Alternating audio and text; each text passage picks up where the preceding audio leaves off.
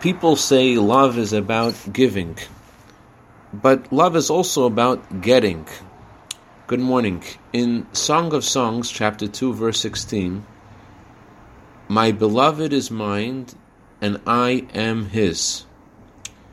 This verse expresses a mutual love. The most basic understanding of this would seem to be, my beloved is mine, the one whom I love is there for me, dedicated to my needs, loves me, and so forth, and I am his. I reciprocate by being there for him, dedicated to his needs. But Rashi, the father of all biblical commentators, writes instead, my beloved is mine. He asks me to provide all his needs. Only to me did he instruct to bring the paschal sacrifice. And I am his. All my needs I asked only from him to provide, and not from other gods. This is very enlightening in regards to our personal relationships.